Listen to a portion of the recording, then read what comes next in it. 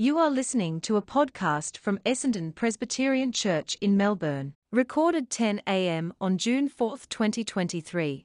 Presented by Reverend Chris Duke.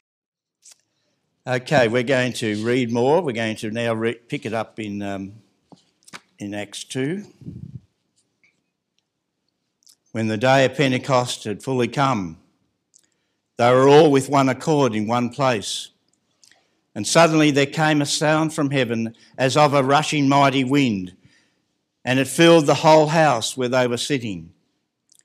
Then there appeared to them divided tongues as of fire, and one sat upon each of them. And they were all filled with the Holy Spirit and began to speak with other tongues as the Spirit gave them utterance. And there were dwelling in Jerusalem Jews, devout men from every nation under heaven. And when this sound occurred, the multitude came together and were confused, because everyone heard them speak in his own language. Then they were all amazed and marvelled, saying to one another, "Look, are not all these who speak Galileans? And how is it that we hear, each in our own language in which we were born? Parthians and Medes and Elamites, those dwelling in Mesopotamia, Judea and Cappadocia, Pontus and Asia, Phrygia and Pamphylia, Egypt and the parts of Libya adjoining Cyrene, visitors from Rome, both Jews and proselytes, Cretans and Arabs. We hear them speaking in our own tongues the wonderful works of God." So they were all amazed and perplexed, saying to one another, "Whatever could this mean?" Others mocking said, "They are full of new wine." May the Lord bless to us the reading of his word. Would you pray with me? Dear gracious Heavenly Father, as we come around your word this morning, we ask that indeed you would bless it to us, bless the understanding of it to us, we pray. And Lord, indeed, may you speak to our hearts and our being. And we ask this in Jesus' name. Amen. Last week we explored the question, what is revival? Now, in my earlier days, I attended a Welsh Presbyterian church in Sebastopol, near Ballarat, of course, part of Ballarat. And on one occasion, in fact it happened more than once, but on this particular occasion, as I remember, I was attending a men's breakfast and the Holy Spirit cut deep into all those present. About 15 men present, we were in prayer, and the Holy Spirit arrived, and grown men, all of a sudden, were weeping tears of repentance, myself included. Lives were changed. This wasn't something that you could plan. The devotion beforehand, the devotion, the word that was given was nothing exceptional. Of course, it was God's word, so that makes it exceptional. In 1904, revival broke out in Wales. It was led by a young man of 25 years old. He was old, young I should say, and he felt a call to speak the things that God had laid on his heart. And so he went to his home minister. He asked if he could speak. His home pastor wasn't quite sure what to do with him. You know, us pastors, we don't always know what to do. However, he allowed Roberts to speak after an evening service. 16 people and one girl, they stayed back to hear what he had to say. And Roberts wasted no time into getting to the heart of his message, and he declared the following things to the hearers. He declared, confess all known sin to God, put away all doubtful habits, obey the Holy Spirit promptly, and confess Christ publicly. And what followed was a deep sense of conviction by the Holy Spirit. Word spread of what God was doing, and fervent prayer for awakening went forth all over Wales. And those prayers were heard almost instantly. Within weeks, the fires of revival were blazed throughout the nation. Half-empty churches became full. Within a couple of months, Wales was a changed nation. Crime was reduced almost to nothing. magistrates had nothing to do. But there were quite a number of bankruptcies because taverns were nearly empty. A reporter went to a police station wondering what the police were doing now with their time, since there was little crime. He was told the police have two purposes: to deal with crime and control the crowds. But since revival, there was no crime. And so we go to where the crowds are going, to where they're gathering. We go to the churches. As many of our policemen have good singing voices, we've formed 3 quartets. And so they would sing at the meetings whenever the opportunity arose. There were such radical changes in the coal mines that there was a slowdown in the mines. The pit ponies, so used to being cursed and screamed at by the ungodly miners, couldn't figure out what to do when their masters, who'd been transformed, now were speaking kindly to them. Just as a matter of interest for our Korean brothers and sister, 2 years after that event, revival broke out in Pyongyang as a continuation of this movement. Martin Lloyd-Jones, of course, one of the great Calvinistic Methodists, he spoke about this for the need for revival. He said this: "We urgently need the Lord to rend the heavens and to come down in a fresh outpouring of the Holy Spirit upon the church. But many of us are unsure what revival is." We're not sure what revival is, even if God were willing to send one. When revival comes, it's entirely due to the sovereign work of God, with the Holy Spirit blessing with unusual power the ordinary, regular ministry of the Word. It cannot be manufactured, it cannot be manipulated, but rather is blessed with extraordinary effectiveness. That's what we mean when we talk about revival. The Christian faith is made up of Christian teachings, doctrines, and ethics. The effect of true Christianity is an ethical, moral transformation in the lives of believers. Yes, we're called to worship publicly together, but what God does in the heart of every believer is a supernatural work of God, and it's created by the Holy Spirit in His people. And every now and then, that supernatural work enjoys a season of unusual, widespread renewal and revival. Now, friends, I want to talk about the most famous and the first great revival of the New Testament era. And of course, what I'm going to talk about is the revival at Pentecost. And there are some unique and unrepeatable elements that are particular to this moment in salvation history that will never again occur, that make Pentecost unlike any other work of God in history. And then there are some elements that are normative for the life of the church in every time and in every age. So today we're going to look at what is extraordinary and what is normative, what was once and what ought to be expected and prayed for here today. Let's consider the extraordinary features of Pentecost. In Acts 1, verses 4 to 5, before Jesus ascended to heaven, he said to his disciples, he commanded them not to depart from Jerusalem, but to wait for the promise of the Father, which he said, "You have heard from me. For John truly baptized with water, but you shall be baptized with the Holy Spirit not many days from now." So the disciples were commanded to wait for something. And of course, the disciples were believers and they were followers of Jesus the Messiah. They were elect and redeemed by his mighty grace. And yet in their experience, there is something that was promised in the old covenant time that so far they haven't yet experienced, that will come under the new covenant, the coming of the blessing of the Holy Spirit. The gift of the Spirit that Jesus promised to come upon God's people in a new fullness, in a new measure that had not been known before.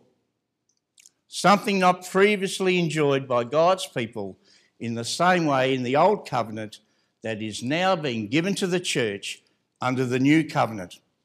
And there are fundamental components of this Pentecost experience that is unrepeatable and it's unique. Pentecost, in this sense, is the pivotal point between the old and between the new covenant experience for God's people. And Pentecost is so unique and pivotal. It's pivotal because of the ascension and the exaltation of our Lord Jesus Christ when he returned to heaven. And Christ now reigns as the sovereign Lord, the Messiah King, and he is the one who gives the Holy Spirit to his people. Now, Peter in Acts 2:33, we didn't go down far enough in Acts 2 in his sermon, as he preaches to this gathered crowd that has come because of the sound and the unusual speaking. They were astonished by what they saw, and they were astonished by what they heard when the Spirit was poured out.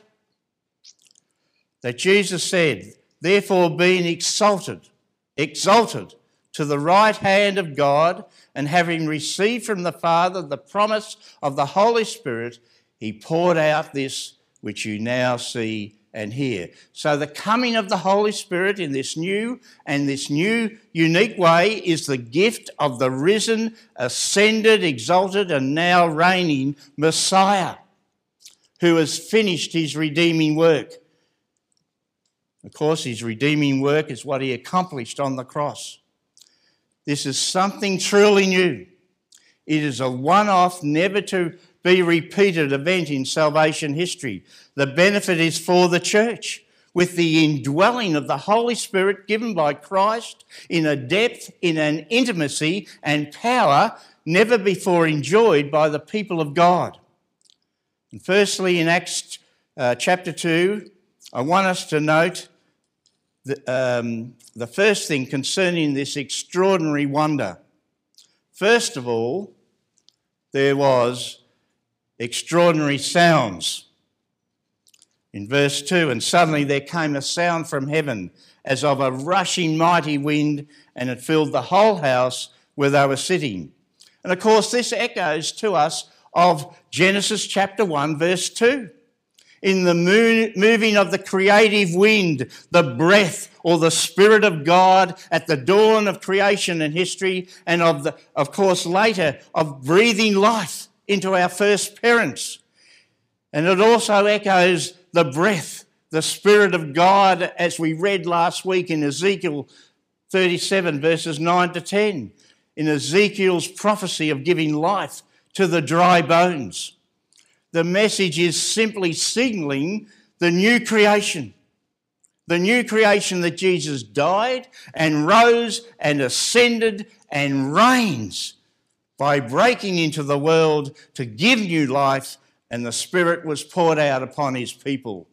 So there were sounds coming from God, and there were also sounds coming from the church. The believers in the upper room began to speak in other languages as the Spirit gave them utterance. In Acts chapter 2 verse 4, they declare the good news, that is, the gospel of God, in languages they didn't learn, to people from various language groups who understood them. And there's a list of the language groups that we read in verses 8 to 11. Now, this list is very important. This highlights, with the giving of the Spirit to the church in this new age of the new covenant, that God is undoing judgment. God is undoing judgment. Of course, that judgment fell upon humankind in Genesis chapter 11 at the Tower of Babel, where God brought division by confusing the languages. And the message is the way back to unity in a broken and fallen and divided world through the Lord Jesus Christ, in the power of the Holy Spirit by his gospel of grace. This is the message our community desperately needs to hear today. Amen. And secondly, there were some extraordinary sights. There were tongues of fire. Flames appeared over the heads of those who were waiting in the upper room. First, in the Old Testament, we know that the emblem, the great emblem that symbolised the presence of God was fire. In Exodus 3, Moses met God revealed by what appeared to be a burning bush. When Israel wandered through the wilderness from Egypt to the promised land, God's presence was displayed in a pillar of fire that led the way. So at Pentecost, the flames of fire is a symbol of the presence of the Holy One, resting upon the church, empowering, sanctifying, and using them for his glory. Therefore, at Pentecost, we have extraordinary sounds and we have extraordinary sights. The sound of a wind that didn't blow and the appearance of a fire that didn't burn. What took place was something unique and something unrepeatable. However, Jesus also compares the coming of the Spirit at Pentecost that was promised in Acts 1 verse 5 to the baptism of John the Baptist. Let's have a look at that. 3 years earlier, John the Baptist, he'd called all the Jewish people from all around to come into the Jordan wilderness to be baptised. Here they passed through the waters of the Jordan River in a new kind of symbolic exodus. John's call in going out into the wilderness was for a new beginning. And as they turned back and as they re-entered the promised land, there was this concept of a new beginning. By the way of the Jordan River, they were washed, not as the clean, righteous people they thought they were, but as the defiled, sinful people they really were. If you were non-Jewish and you wanted to become a Jew, part of the process was by means of a ritual baptism. And John's baptism was a type of reenactment of the Exodus, so that a Gentile convert could claim to belong to the same people who were freed from slavery in Egypt, coming through the Red Sea and then crossing the Jordan. But John was actually telling these Jewish people, his fellow Jewish people, that they were as guilty before God as the Gentiles were, and were in much need of grace as the rest of the world.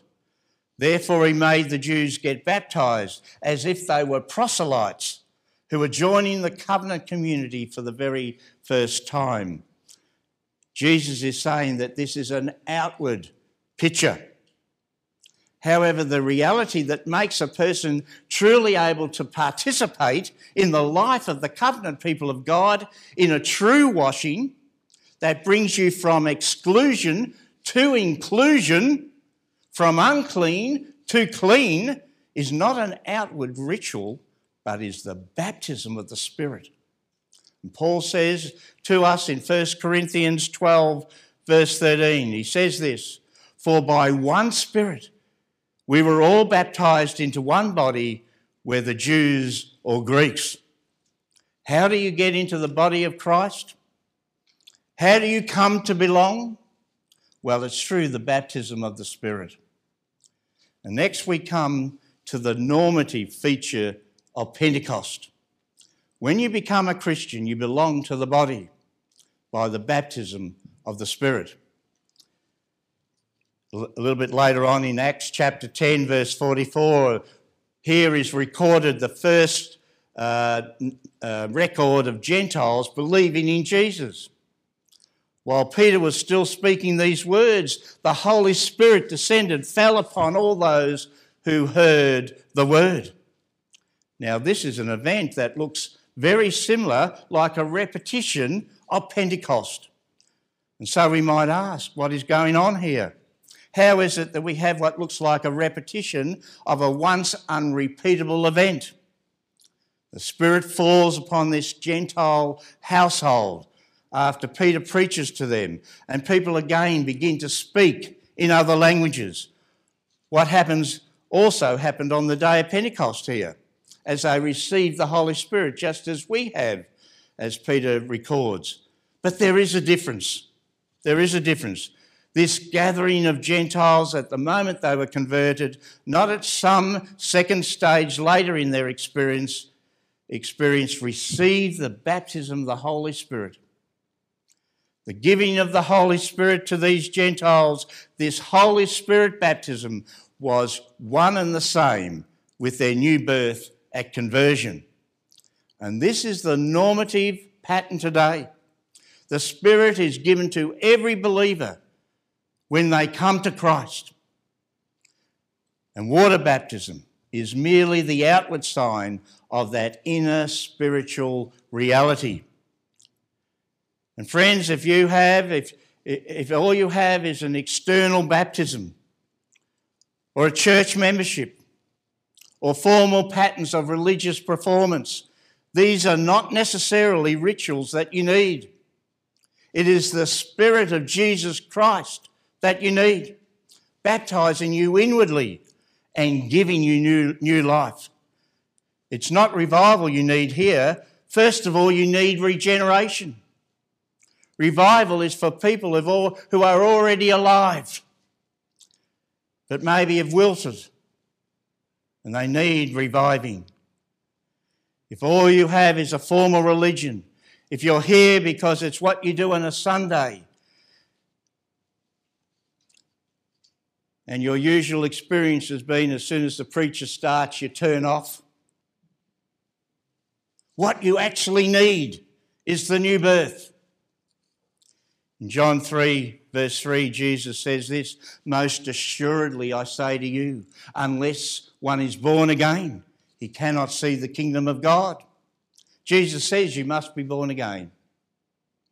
Paul says in Romans 8, verse 9b, we spoke about this a few weeks ago, if anyone does not have the Spirit of Christ, he is not his. We all need the baptism of the Holy Spirit. Have you been baptised with the Spirit? It's the most urgent question to ask today. It reminds me of the hymn. We're going to sing it again. We sang it last week, and I've chosen again to sing it again today. Search me, O God, and know my heart today. Try me, O Saviour, know my thoughts, I pray. See if there be some wicked way in me. Cleanse me from every sin and set me free. Have you been born again? That's actually what Pentecost is all about. We can't talk about revival until first we have searched our hearts and asked ourselves if we've been born again. Have you become a child of God by grace through faith in Christ? There has to be real spiritual life before we can talk about the revival of spiritual life. So I hope that you can see that Pentecost is unique in history. When you come to faith in Christ, you receive the Spirit once and for all, never again to be repeated.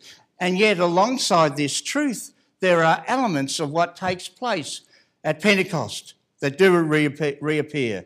When we see this in the book of Acts, as we study the book of Acts, and also as we look at church history, something that is normative and repeatable and is needed today. And as we look at Acts chapter 1, verses 6 to 9, the disciples, they got excited. They asked the Lord, "Lord, will you at this time restore the kingdom to Israel?" Now, this was the wrong question that the disciples were asking, for they clearly have a political kingdom in mind. And of course, this was the Jewish expectation. after all, that Israel would be empowered to rise to political dominance. And secondly, they have a national kingdom in mind. They're thinking in terms of Israel's restoration as a nation who will order the extent of God's kingdom in the world. And thirdly, they thought in terms of an immediate kingdom. Will you at this time? The disciples' idea of mission is political and national and immediate. Sometimes that's what we think is the church's mission to the world. It's political, it's national, and it's immediate. Let's look at Jesus' response in verse 8. Jesus responds in terms of the work and the ministry of the Holy Spirit. He says this, "But you shall receive power when the Holy Spirit has come upon you, and you shall be witnesses to me in Jerusalem and in all Judea and Samaria and to the end of the earth." Why was the Spirit given to the church? The Spirit was given to empower us to bear witness to Christ to the ends, even to the ends of the earth. And throughout the book of Acts, though the Spirit is given once and for all, in this special way at Pentecost, the Spirit is poured out upon the church again and again, empowering and renewing the church to be bold and effective witnesses to Christ. In Acts chapter 4, as you read through the book of Acts, Peter and John, of course, were imprisoned and they were forbidden to preach the gospel. And so what does the church immediately do? The church immediately gathers to pray. They don't complain. They don't ask for protection from persecution and for it to be removed. What do they ask for? Lord, give us boldness to keep preaching. That's what they prayed. And in Acts 4 verse 31, it says this, "And when they had prayed, the place where they were assembled together was shaken, and they were all filled with the Holy Spirit, and they spoke the word of God with boldness." There we have a fresh outpouring of the Holy Spirit. That is what we would call revival power to gospel witness. This revival power brings the empowering of the Spirit that equips the church to carry the apostolic teaching of the gospel of grace to the ends of the earth. We need boldness like the woman at the well in Samaria. When she came to know who Jesus was, she went and told all in her town. Remember the story in John chapter 4. "Come and see a man who told me everything I ever did." And they came to Jesus.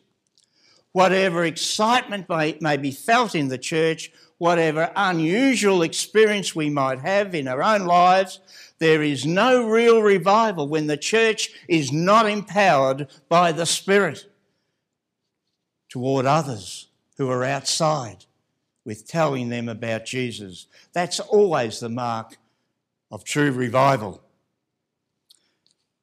As the disciples asked about Israel concerning the kingdom in terms of nationalistic and ethnicity, Jesus says in verse 7 to 8, "And you shall be witnesses to me in Jerusalem and in all Judea and Samaria and to the end of the earth."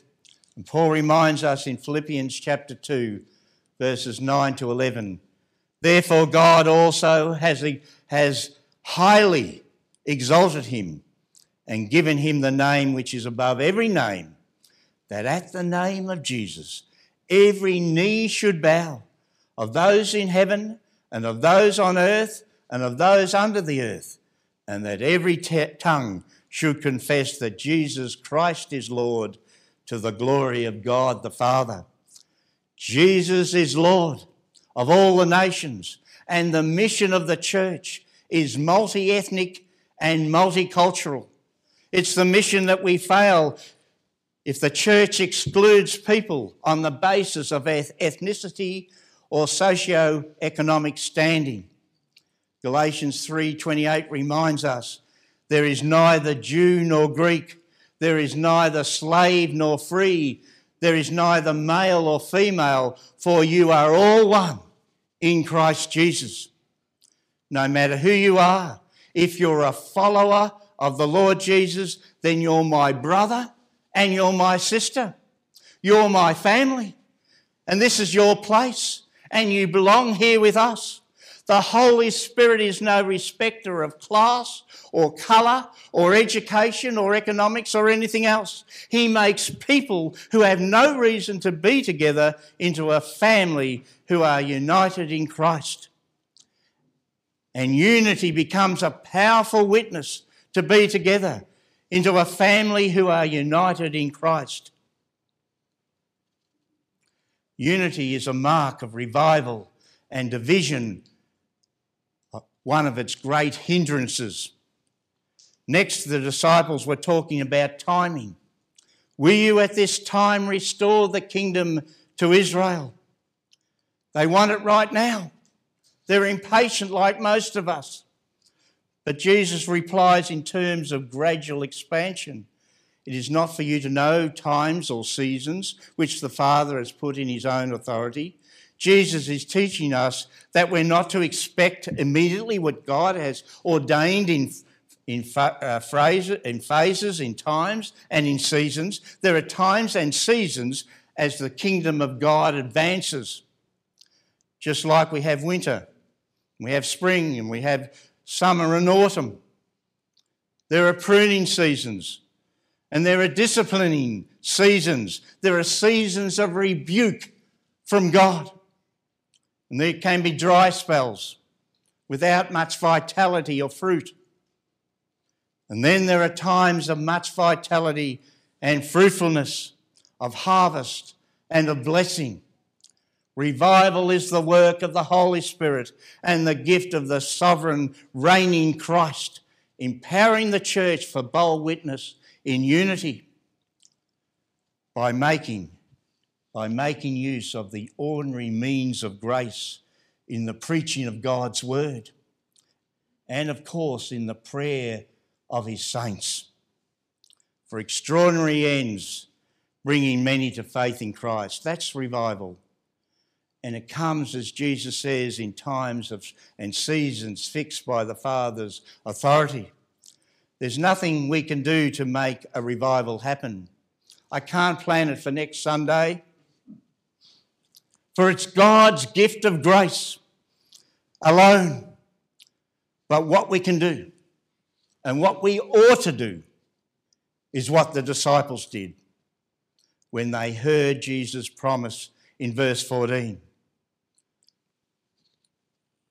If you examine the history of revivals, you'll see time and again that before revival comes, the people of God pray. The people of God pray. Each Sunday morning now we have a prayer meeting. It's a little bit early for some. It's at 9:15. It's to give us enough time to spend some time in prayer. And I'm thankful for those who come early. I'd love to see more there. It's a time for people to pray. And on Thursday night this week, we have our prayer meeting online. It's pretty easy to come online and pray. In verse 14, we're reminded, these all continued in one accord, in prayer and supplication. How we need to pray, dear brothers and sisters, that God would do again today what he's done in days past and rip open the heavens and come down and bless the ordinary means of his word to awaken a sleeping church with a new boldness, with a new zeal for his glory alone. And so, dear friends, my simple application today is let us pray. Let us pray. I want to see you at the prayer meetings, friends. That's an exhortation. I don't want to put a guilt trip on you. I want you to come because the Lord is calling you to come to prayer. Amen. More messages of hope at essendonpresbyterianchurch.org.au or wherever you get your podcasts from.